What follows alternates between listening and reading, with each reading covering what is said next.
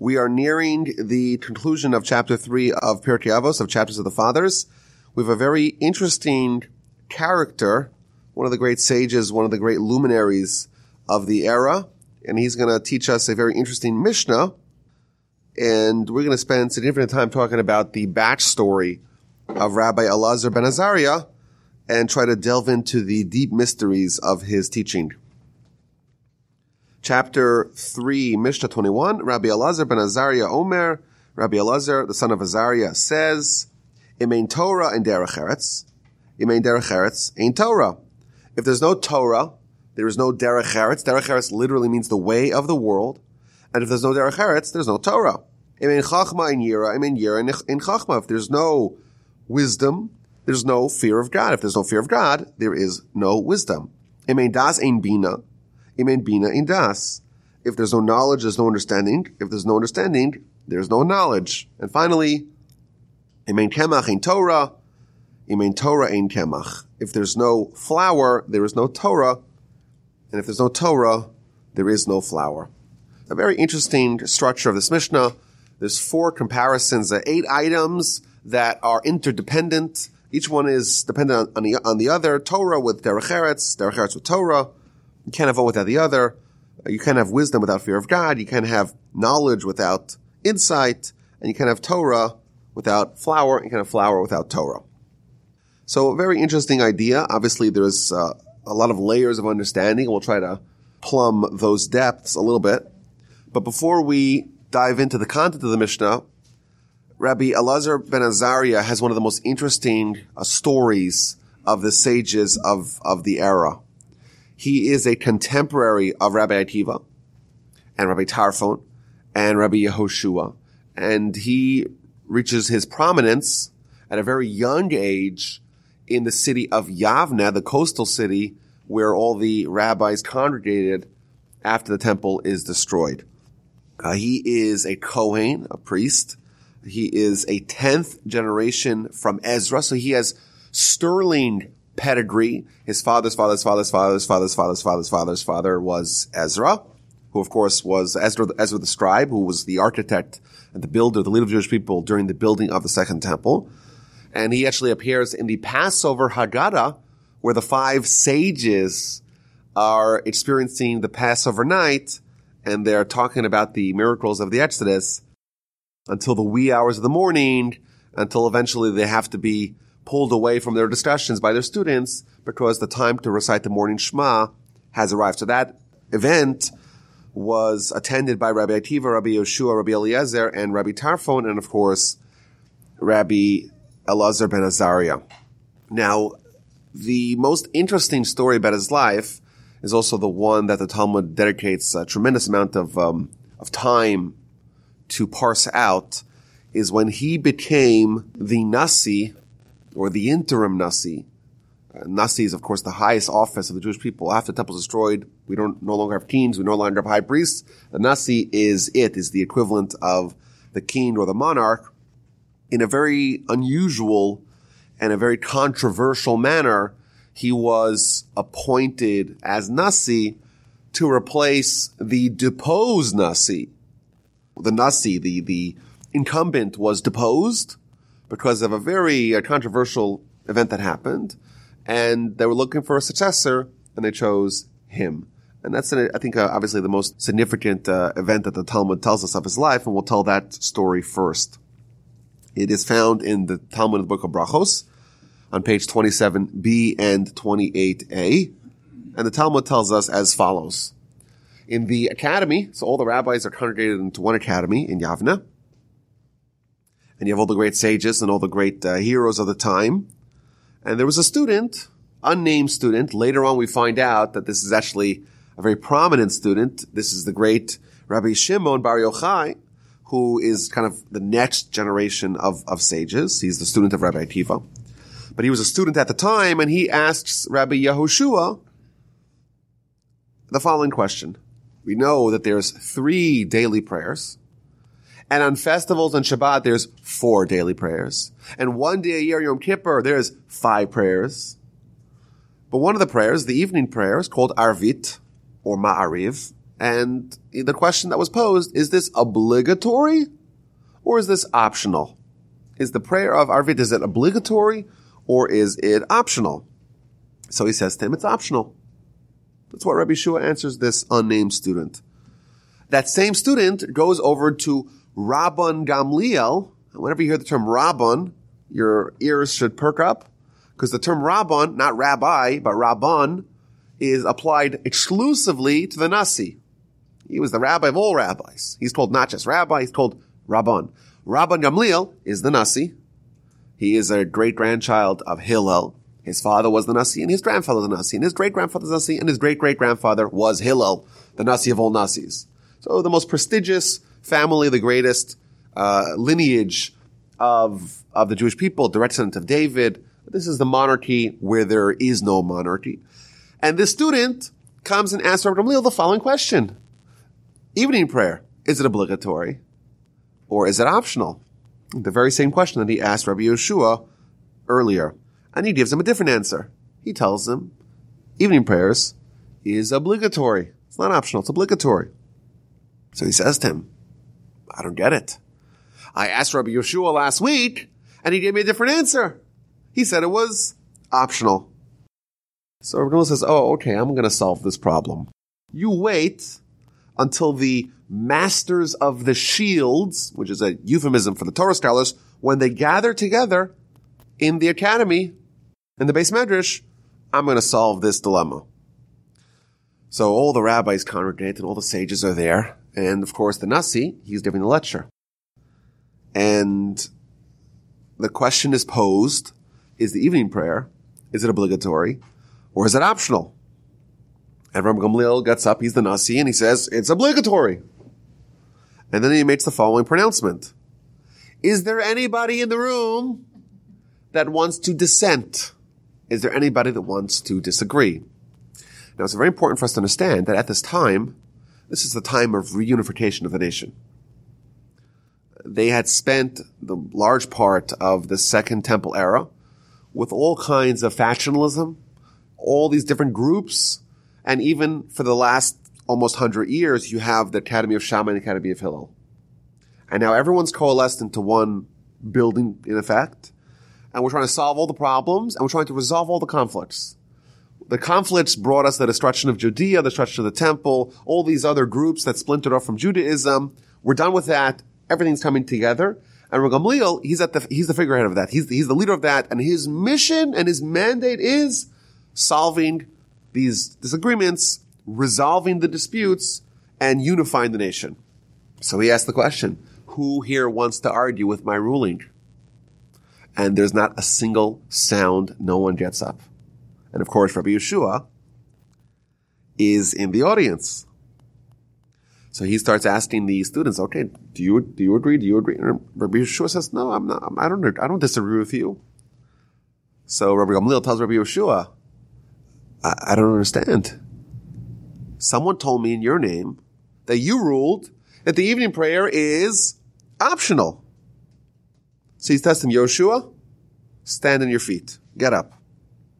I want these people to testify against you, or I want you to testify that indeed your position on this matter is the same as mine.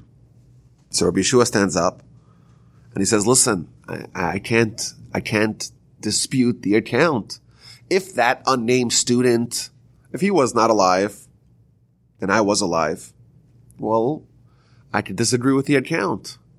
I could say, well, I never argued that it was optional. I always believed it was obligatory. But now that he's also here in the room, how could I possibly argue with him? How could I disagree with him? His word is indeed correct.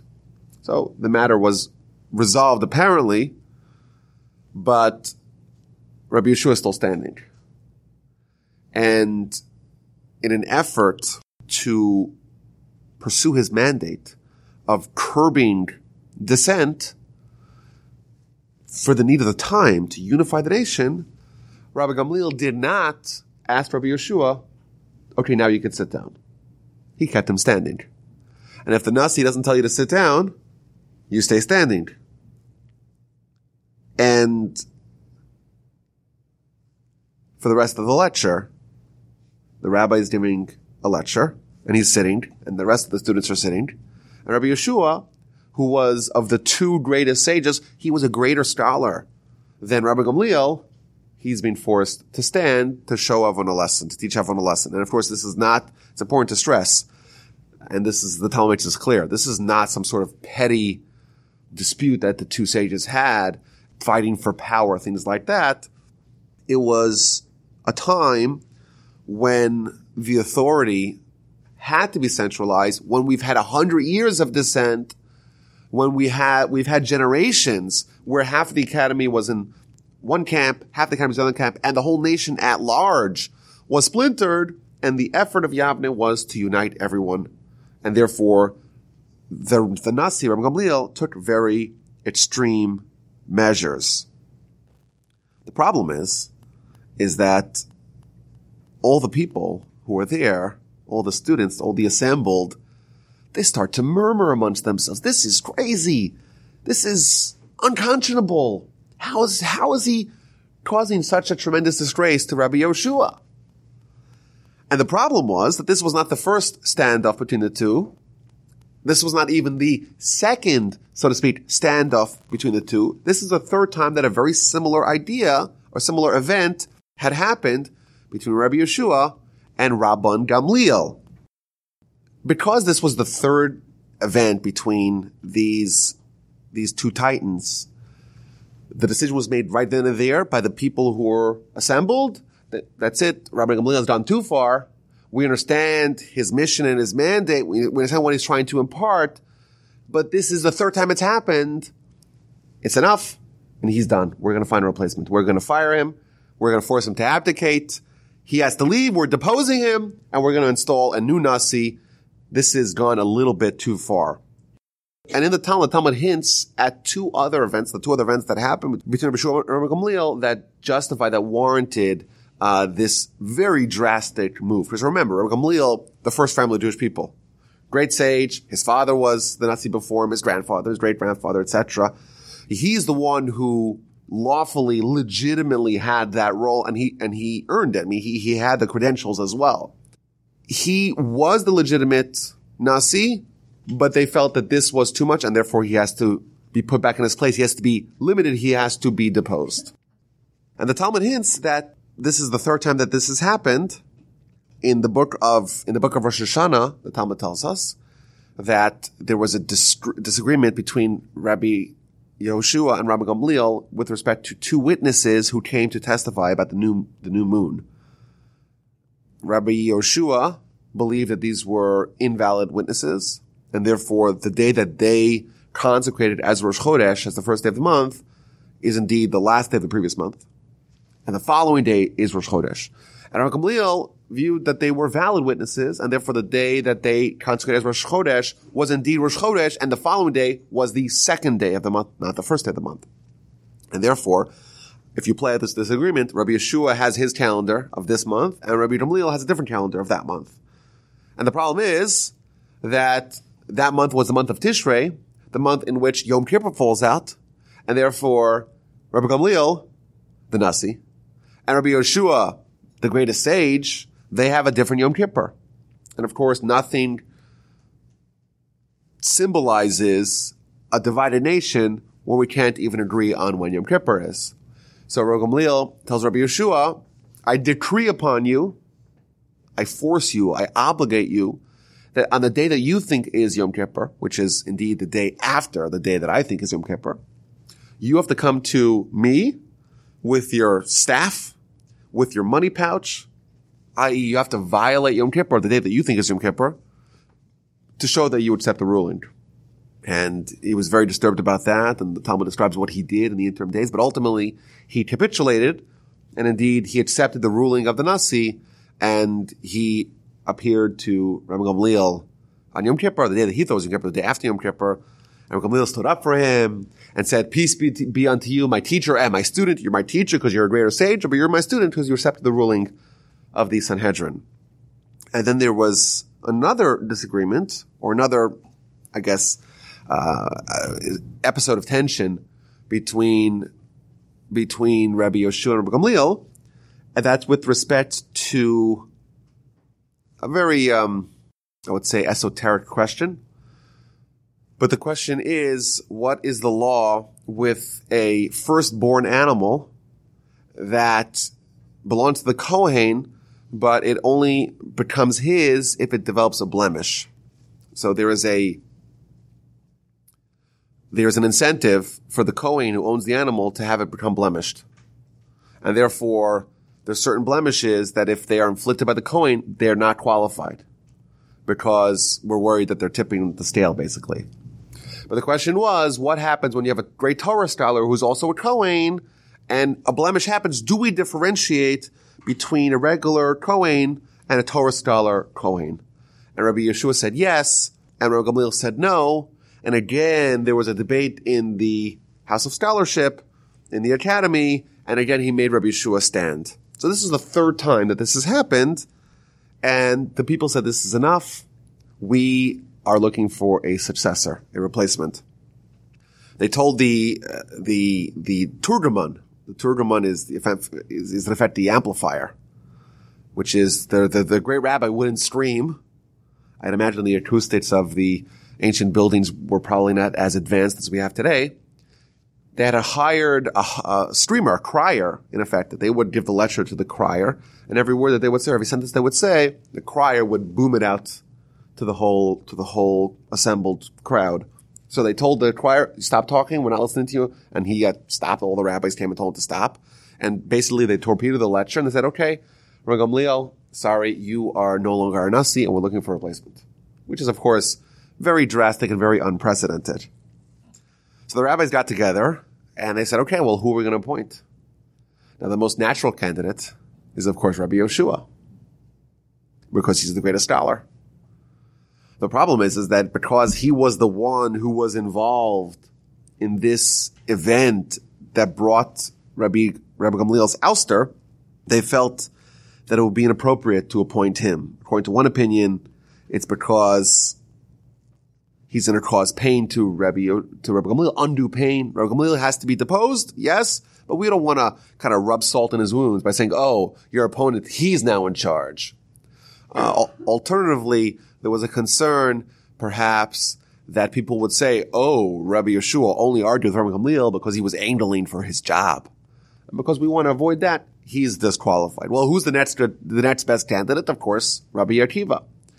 Rabbi Akiva, again, he's the next generation, but he was already advanced at the time, and everyone realized that he's the next great leader of the people.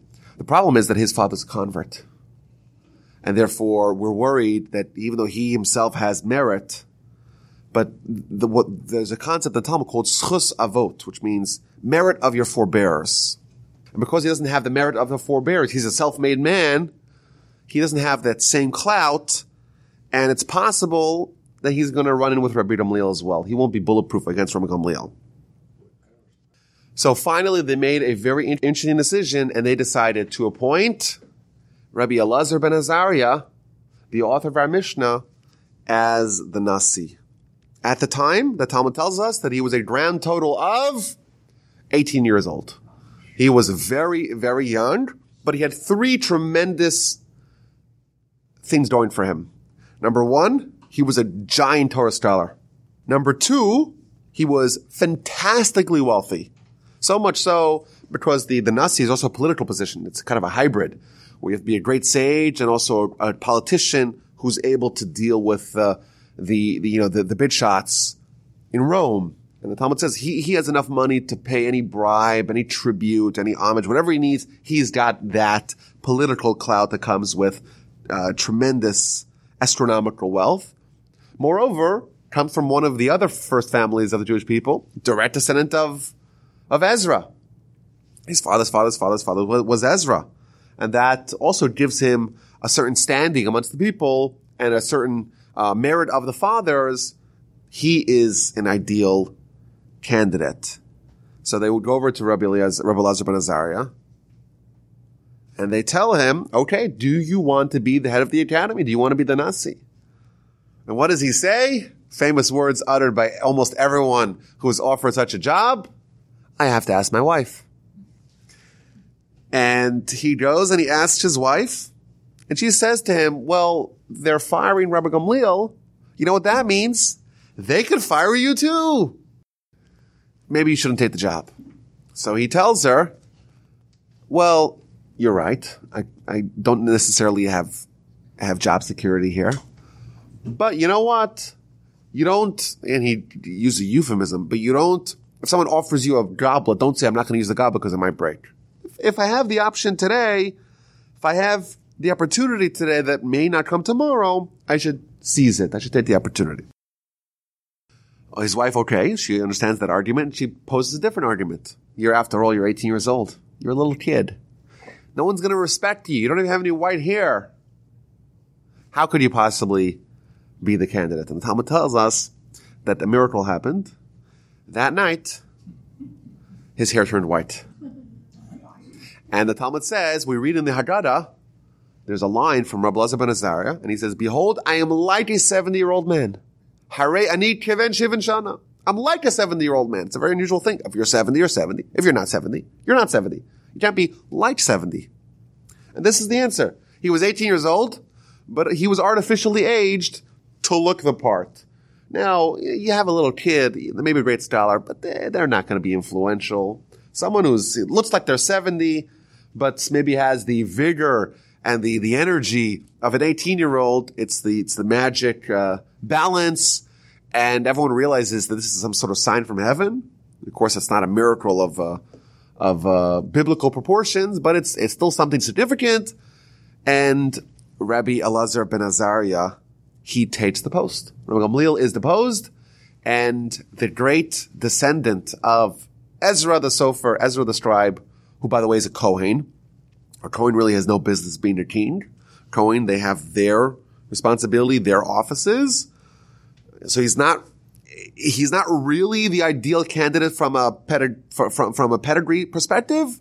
Really, it's Rabbi Gamliel's office by right, but now the academy is following the rulings of Rabbi Elazar ben Azariah. And the Talmud goes on to say what the new Nasi did on his very first day in office. Just like today, you have the first 100 days. FDR says, okay, 100 days. We're changing the country. 100 days. You don't wait 100 days. In antiquity, the great Rabbi Elazar ben Azariah, on day one, makes several drastic changes in the way the academy functioned, and the resultant flowering of Torah made this particular day a very important, a very significant day in Jewish history. So the first thing he did is he fired someone. Who did he fire? He fired the guard by the door. There was a guard by the door, and the guard would only allow certain people to come in. Because Rabbi Gamliel had a philosophy. If your inside is not like your outside, then you're not welcome to the academy. Which means you have to be a tremendous scholar in the way you present yourself externally, but you also have to be someone who has sterling, scintillating character internally as well. You can't be, if there's any contradictions between how you are internally and how you are outwardly, you're not a candidate. And therefore they had a guard, and only the approved people were allowed in. The first measure, the first move, the first executive order of Rabbi Elazar ben Azariah on the day that he was appointed Nasi, that man is fired. Anyone who wants to come study is welcomed in. Now, I had an interesting thought over Shabbos regarding this idea. You have, how exactly does Rabbi Gamliel determine the eligibility of the candidates who is internally righteous and externally righteous? It's something that's very hard, because we have our dual life. Everyone has a dual life, the internal kind of who you are really, genuinely, and how you present yourself to the world. And maybe we could get hints. Sometimes the Talmud tells us that how do you get a peek into someone's real life with three things: bekiso, bekaso, bekoso. With his money, how they spend their money, that's a window into who they really are. Someone could be very flowery about how generous they want to be, but push comes to shove.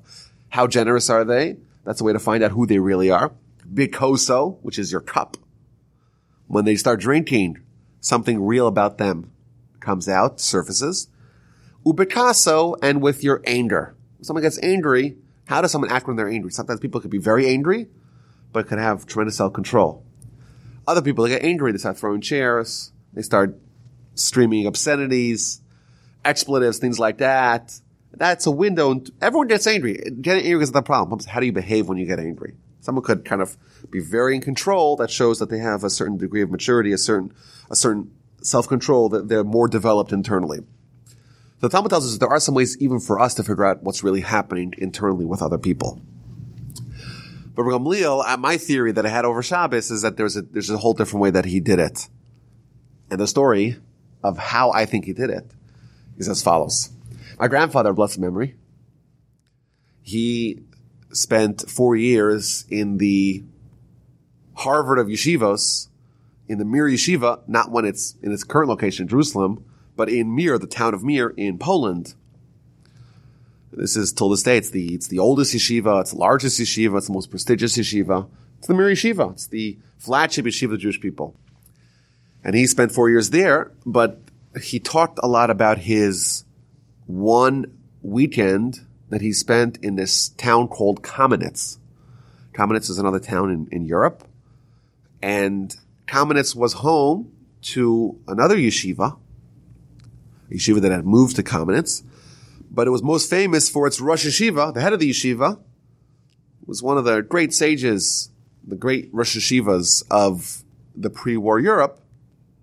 His name was Rabbi Baruch Ber Leibowitz. Rabbi Baruch Ber Leibowitz. Oh, a great legend. We could talk about him for a long time, but the great legend, a great sage, a real genius, someone who's a very iconic character of the pre-war European yeshiva world. But he spent Shabbos in Kamenetz, in the yeshiva. He wanted to see Rabbi Baruch Ber. And he always used to tell over that the students warned all the visitors not to approach Rabbi Baruch Ber. Don't approach and say Good Shabbos. You go to the yeshiva, you would say Good Shabbos to the great rabbi, the great luminary, the great sage. Don't approach him in the event that you have Tumas Keri. What does Tumas Keri mean? Tumas Keri means you're impure due to a seminal emission. Don't approach the rabbi if you are impure due to a seminal emission. We know that Torah tells us in the book of Leviticus that there's people who become impure with a seminal emission, and the way you undo that is you go to the mikvah. Don't approach Rabbi Leibowitz unless you are purified from any seminal emissions, whether they are unintended or intended. Why? Because he could tell. That's what the student said. He could tell. He could see it on your face. That's what the student said. And therefore, I would assume some of the contingency says, okay, we're not going to go say hi. It's too terrifying. He could see right through you. So I was thinking, for Baruch Ber, an icon, of course, of the 20th century and in the late 19th century, if he could see right through you to such a degree, could you imagine what Rav Gamliel would see when he would look at you? A sage of 2,000 years ago? An otherworldly sage? A different era? A different generation? A different epoch of Jewish scholars? I would imagine he could read you like an open book. Regardless of how exactly Rav Gamliel determined the eligibility of the students, those rules were discarded on day one. And the Talmud describes what happened. There was a tremendous renaissance, a boom of scholarship. They had to add benches. According to one opinion, they had to add 400 benches to accommodate all the new students. According to a second opinion, they had to add 700 benches to accommodate the new students. And Rav Gamliel, who has not departed the academy, he didn't go home in disgrace. He didn't walk home with his tail between his toes. In fact, to his credit, the Talmud says he didn't even stop and leave the academy for a second. He accepted the ruling and he continued studying. He took the lesson home. He yielded to the decision of the sages. But as he sees now, there's tons of new students. They have to add benches and benches and benches and benches. And he gets all sad. Maybe, God forbid, I withheld Torah from the Jewish people. Maybe my policy was wrong. And the Talmud goes on to say that to pacify him, he had a dream, and in the dream, he saw white jugs that were filled with ashes, which means his vision was indeed true, that there's these white jugs, these beautiful jugs, but inside, it's ashes, it's useless. This idea, his concern that there were people who were externally worthy, but internally they were lacking, in his dream he was shown that indeed his concern was justified, but the Talmud says, no, the truth is it wasn't justified. But the Almighty, so to speak, gave him that dream to assuage his consciousness. Regardless, the Talmud goes on to say what else happened that day. A whole book of the Mishnah was taught that day.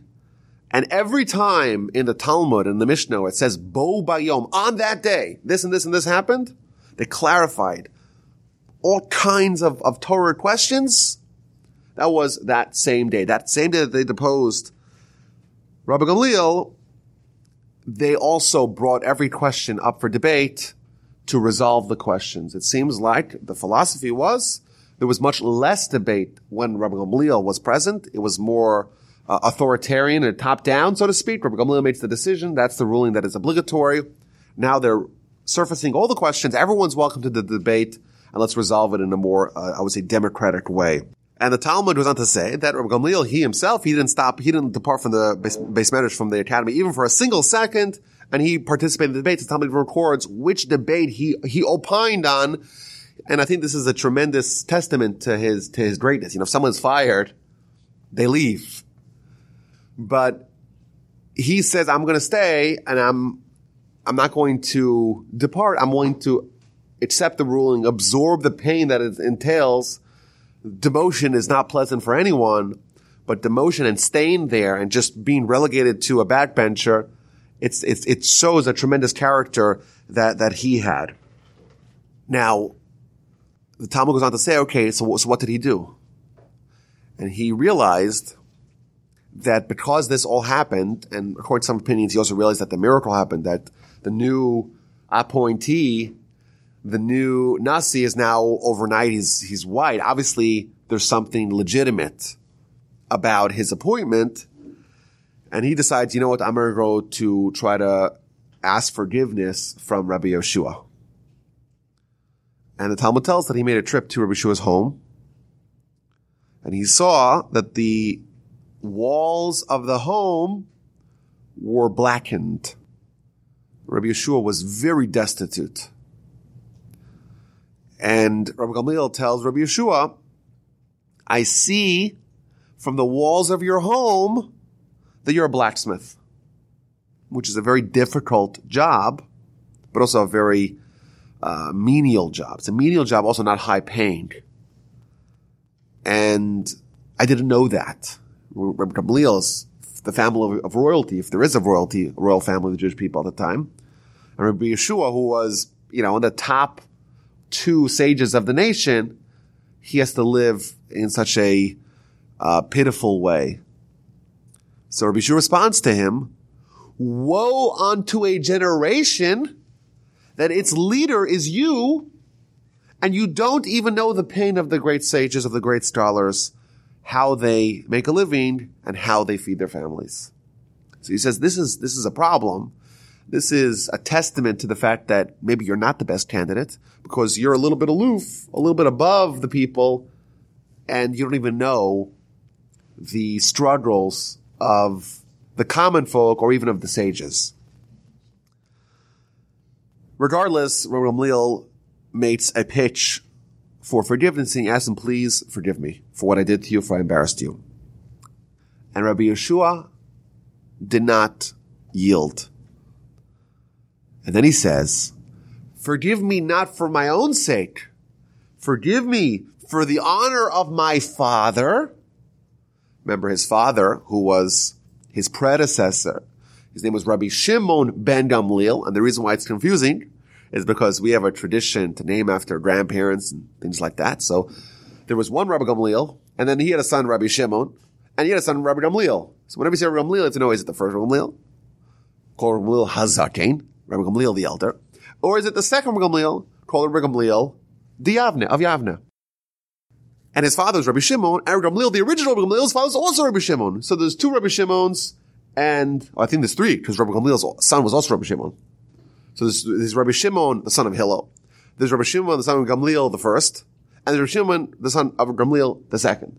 Again, it's confusing, but Rabbi Shimon Gamliel, the father of the current deposed Nasi, he was the Nasi that preceded him, and he was executed by the Romans. When the Romans destroyed the temple, they executed Rabbi Shimon Gamliel and Rabbi Yishmael ben Elisha, who was the high priest, the Nasi and the high priest. Rabbi Gamliel at the time was very young.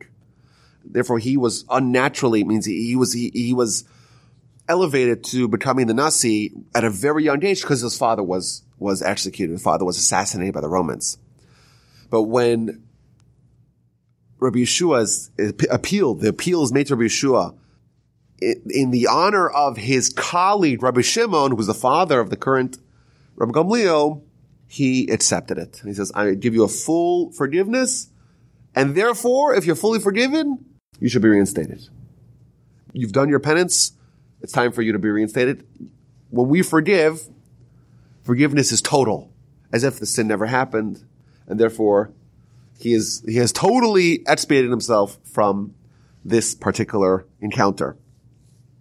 Okay, now it's time to go inform the rabbis. Rabbi Gamliel has been reinstated. So Talmud goes on to say that they sent someone as a messenger. He wasn't allowed in. They ignored him. They said, "Oh, maybe you're scheming. Maybe this is not legit." Finally, Rabbi Shua himself takes the responsibility to go and inform the sages. And they said to him, "Okay, Rabbi Shua, you yourself, the reason why we deposed Rabbi Gamliel is because of your honor.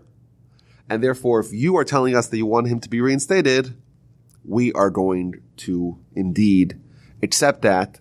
Rabbi Gamliel is going to be restored to his perch, to his nasihood." The problem is, of course, that in the interim, Rabbi Elazar ben Azariah was appointed. What do we do with him?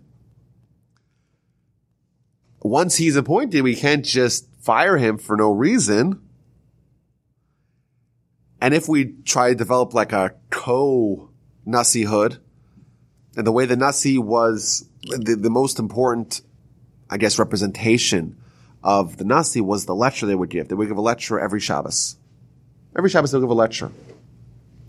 So if we do 1 week Rabbi Gamliel, 1 week Rabbi Elazar ben Azariah, then there's going to be competition. Because they're co-heads, they're going to butt heads. So instead, what they agreed is that there'll be 3 weeks Rabbi Gamliel, who again is the more legitimate candidate. He's the one who had it initially. He's the one who has the familial right to that office. And Rabbi Elazar ben Azariah, he'll lecture on the 4th week. So 3 and 1, 75% to Rabbi Gamliel, and 25% to Rabbi Elazar ben Azariah. And the Talmud frequently or often has a question, a debate. Which Shabbos is this? Is it this Shabbos, the 3 out of 4 weeks of Rabbi Gamliel? Is it the Shabbos of Rabbi Elazar ben Azariah? Because they had this agreement, this kind of like senior position and more junior position, but both of them are still called the Nasi, but one of them is more senior and gets 3 out of 4 weeks. The Talmud does tell us that there were missions that were made to Rome, and both of them went. Both of them went to represent the Jewish people together with Rabbi Akiva. There's a story where Rabbi Akiva and Rabbi Elazar ben Azariah and I believe Rabbi Gamliel are traveling to Jerusalem, and they see the fox coming out of the Holy of Holies. There's another story where they go to Rome together. It seems like the triumvirate, so to speak, of Rabbi Gamliel, Rabbi Elazar ben Azariah, and Rabbi Akiva. And this is, of course, after the passing of Rabbi Yeshua and Rabbi Eliezer, which was more the previous generation. They became not only with respect to the lectures, but the other roles of the responsibilities of the Nasi were dispensed equally, or were distributed between the greatest sage Rabbi Akiva and the 2 co-Nasis, Rabbi Gamliel and Rabbi Elazar ben Azariah. And there was a previous triumvirate in Yavne when Rabbi Gamliel was together with Rabbi Yeshua and Rabbi Eliezer, and that's a story for a different time.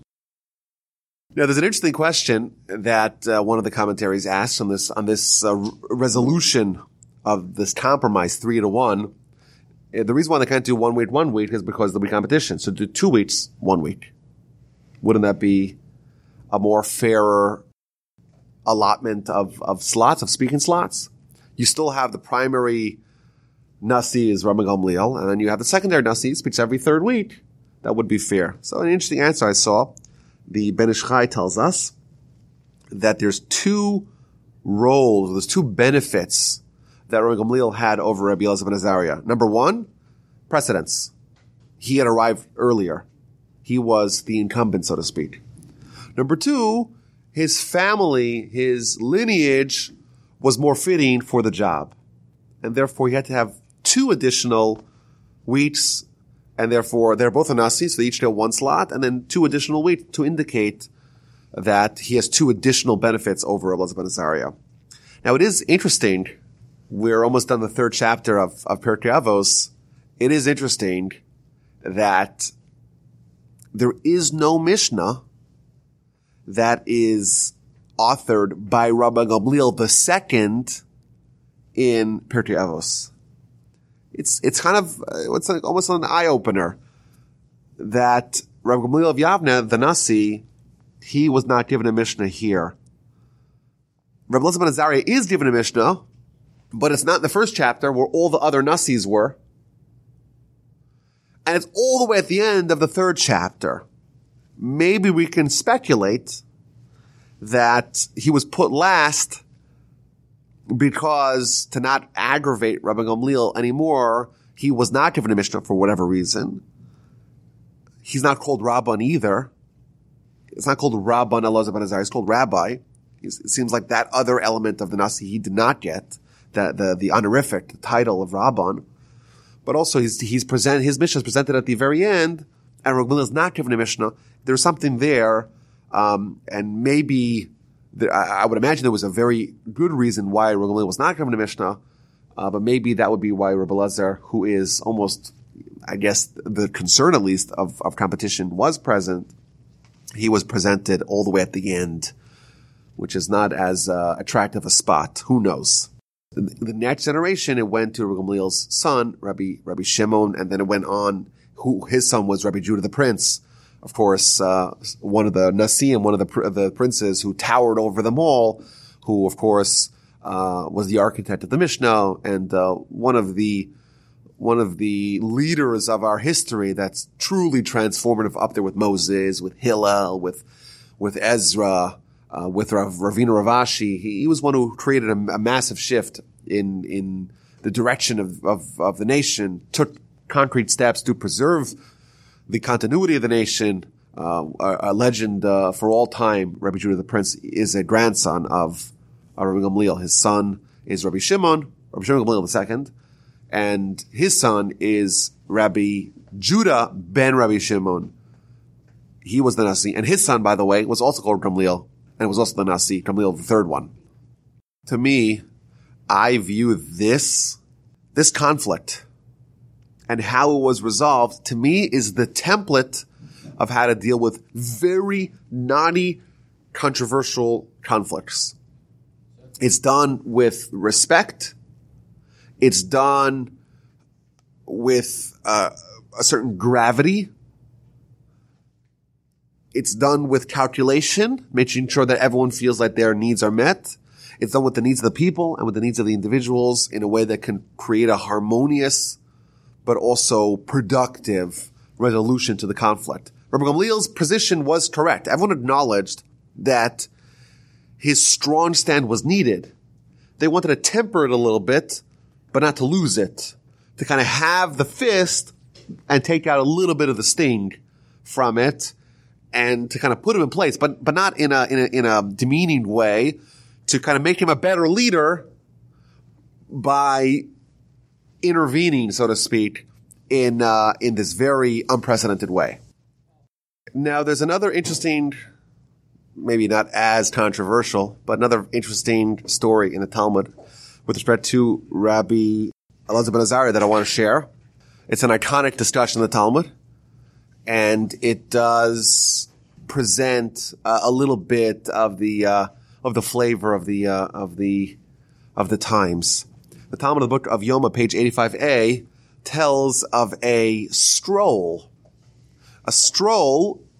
that happened, and Rabbi Akiva was part of the stroll, and Rabbi Yishmael was participating as well, and Rabbi Elazar ben Azariah, the author of our Mishnah, he was there too, and Levi the organizer, we don't know what that is. Maybe he's the bureaucrat. He's like a secretary. Levi the organizer, he was present. Rabbi Yishmael, the son of Rabbi Elazar ben Azariah, he too was part of this spazier, as they say in Yiddish, this stroll.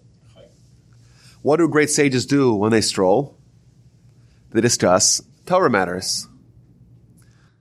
And the question that was posed is, how do we know? What is the source that pikuach nefesh, that a case of life-threatening emergency, overrides the Shabbos?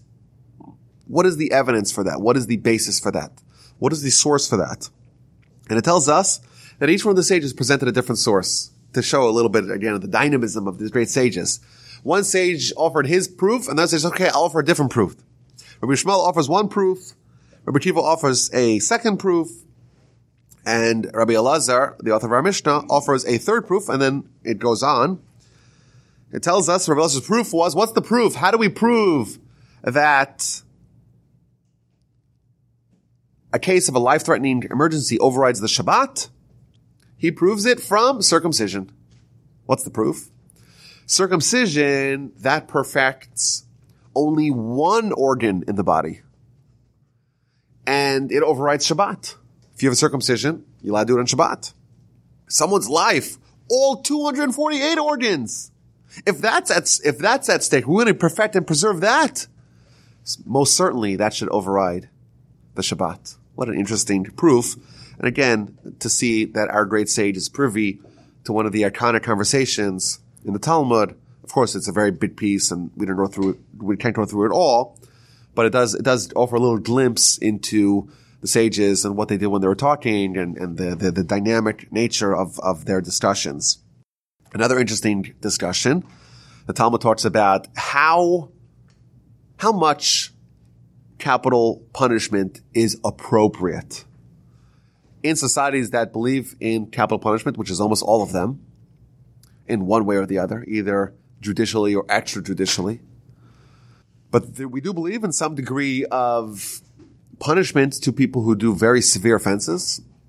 How much is appropriate?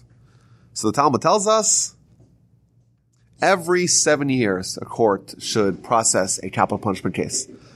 Comes along Rabbi Elazar ben Azariah, and he says every 70 years. If a court executes at a higher rate than once every 70 years, it is a murderous court. Comes along Rabbi Tarfon and Rabbi Akiva, and they say, well, if we were present in the court when they were deliberating questions of capital punishment, no one would ever get executed. We would be so assiduous in cross-examination, in interrogation of witnesses, we could invalidate any testimony, and therefore there would never be a case that gets through us. We would make sure that every case results in acquittal. And the sages said to them, okay, you think that's very good? In the end, all you'll do with that philosophy is make sure there's a lot of murders happening, because there's no deterrent. If you're on the court, there's no deterrent. So it seems like the Talmud is saying is that a little bit of capital punishment is appropriate, is necessary, or else you have anarchy, you have murder. So the deterrent is needed, but we have to make sure that we don't, God forbid, allow someone who is innocent to fall through the cracks of the judicial system and to be executed. Rabbi Elazar ben Azariah is also the author of a very interesting statement, a very interesting philosophy of how we should relate to the things the Torah forbids. How do we relate to the things the Torah forbids? So, for example, bacon. I've heard it's quite tasty. I never tasted it, but I've heard it's fantastic. Should I say, bacon, pig, it's disgusting. I'm revolted by it. Oh, I want to puke. Should I say that? Or should I say, it's very tasty. Maybe it's even very healthy. But you know what? I'd love to have it, but the Almighty said no.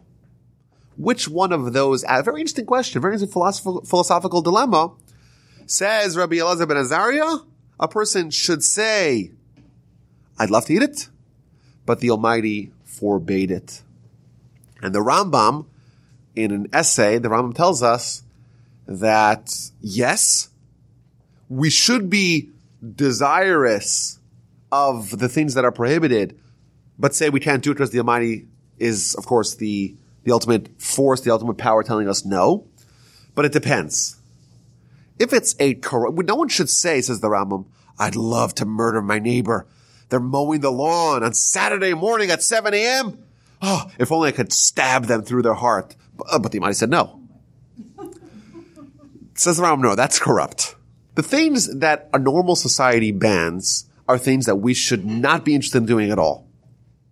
So anything that's included in a functioning society, anything that's included in the 7 Noahide laws, anything that's included in a normal civilization, you have rules. You cannot slash your neighbor's tires. You just can't do it. The Torah forbids it also. But society, human intellect also forbids it. The things that human intellect forbids, those you should not say you're desirous of. However, the things that only God forbids because of higher reasons that maybe we don't even know, those things we could say, yes, as a normal human, physiologically I'd love to have it, but God's a higher power. That's the balance that the Rambam says. But this is an interesting philosophy to dwell upon, the idea that we're saying, yes, I'd love to partake in it, I'd love to indulge, but no, the Almighty said no, and therefore I listened to him. And that's what Rabbi Elazar ben Azariah tells us is the appropriate response. Now, he was astoundingly wealthy. Like we saw, one of his credentials to be the leader was the fact that he was very wealthy. How wealthy was he? Says the Talmud. I'll tell you how wealthy he was. The Torah tells us that we have to give 10% of our livestock to Meiser, to tithe. We have to tithe 10%. His annual tithing, says the Talmud, was 13,000 animals. So that means that every year in his flocks, he had 130,000 animals, heads of cattle and sheep, that were born to him, which obviously is astronomical. Is it an exaggeration? Who knows? But it does convey the very valuable lesson that, or valuable insight that he was inordinately, exorbitantly wealthy. The Tosfos, one of the commentaries on the side of the Talmud, he asks an interesting question. He says, wait a minute. Rabbi Elazar ben Azariah, he lived after the temple was destroyed, right? Remember, he shows up in Yavneh. He's 18 years old when he's appointed to the Nasi, and this is several years into the Yavneh experience. So he couldn't have been more than a kid at the time the temple was destroyed. And we know that animal tithing, that law, ceased or was abolished after the temple was destroyed. So how does he have so much cattle that he's tithing when he lived after the temple was destroyed? That's Tosfos' question. And again, this is an example of the commentaries who has all of Talmud in front of him like an open book and saying, wait a minute. In this page of Talmud over here it says this. In this page of Talmud says that. Putting it all together, we have a question. Rabbi Elazar ben Azariah is purported here in the book of Beitzah to give 13,000 animals in a tithing, yet we know his era, and we know that when the temple was destroyed, tithing of animals ceased. What's the deal? How do we reconcile that? And Tosfos gives three answers. The first answer is that it didn't stop instantly. It subsequently ceased. Maybe it was a couple of years, a couple of decades afterwards. And therefore he was in that time period where his livestock was indeed tithed. Alternatively, he was a trust fund kid, meaning that his father left him a tremendous inheritance, and he was a little kid, but there was an overseer of his fund, and that was still when the temple was extant, and that the overseer, the fiduciary that was hired to run his estate, would tithe for him. It's the second answer. And the third answer, which does give us a window into how the Romans operated. The third answer was that no, it wasn't a tithing, to fulfill the law of tithing. It was a 10% tax that the Romans imposed on all new cattle, that it was the same kind of tax. The result was the same, but it was not done to the, in the format of the tithing of the animals. It was done to the coffers of Rome. I think it is interesting, his superlative wealth. I think it may be reflected in the valuable lesson that he teaches, that he imparts to us, when he tells us that if there's no Torah, there is no flour. Flour, of course, is a representation of physical sustenance, but also physical material wealth. If there is no Torah, then what value does flour have? What value does material wealth have? If someone is poor, they wouldn't know anything about wealth. If someone is very wealthy, then maybe their perception of what wealth truly is could be very valuable for us, because they could share, from their perspective, from their vantage point, their take on wealth has more credence to it. Now, the Talmud goes on to say in the book of Brachos that if you happen to have a dream, and in your dream you see a great sage, you have to understand what the message is. There's 4 pages in Talmud that talks about dreams and what they portend. For example, my favorite, if you see a snake in your dream, you should anticipate wealth. And if the snake kills you, then it's coming real soon. Get ready. But if you kill the snake, you did a terrible thing, because you just killed your magic bullet, your cash cow. What a mistake. Don't kill it. I actually had someone came over to me and says, Rabbi, I'm freaking out. I had a terrible dream of a snake, and I don't know what to do with myself. I said, congratulations. I'd like to invest. I'd like to be a partner with you in your venture, whatever it is. And I pulled out the Talmud in the book of Brachos, page 57, says the Talmud, if you see a snake in your dream, you'll become wealthy. And if it kills you, even better. That's what the Talmud says. So that's one example. Talmud talks about all these things, if you see in their dream, what they mean. Of course, these are advanced ideas. I don't even know if we could, have any understanding of what these even mean. The Talmud goes on to say that certain dreams are a measure of prophecy. If you take prophecy and divide it into 60 parts, one of those parts, 1.5% of prophecy, is conveyed in a dream. Says the Talmud, if you see Rabbi Judah the Prince in your dream, anticipate wisdom. If you see Rabbi Yishmael ben Elisha, the last high priest who was executed by the Romans, who was flayed by the Romans, you see him in your dream, bad news, anticipate punishment. Bad things are about to happen. If you see Rabbi Elazar ben Azariah in your dream, you should anticipate wealth, because no one had more of it than him. And he is the author of our Mishnah. The Mishnah again reads, Rabbi Elazar ben Azariah says, if there's no Torah, there's no derech eretz. If there's no derech eretz, there's no Torah. If there's no wisdom, there's no fear of heaven. If there's no fear of heaven, there's no wisdom. If there's no knowledge, there's no insight. If there's no insight, there's no knowledge. If there's no flour, there is no Torah. If there is no Torah, there is no flour. We don't have enough time to delve into this, and therefore we're going to punt this to next time, even if we don't get into the meat or the flour of the lesson.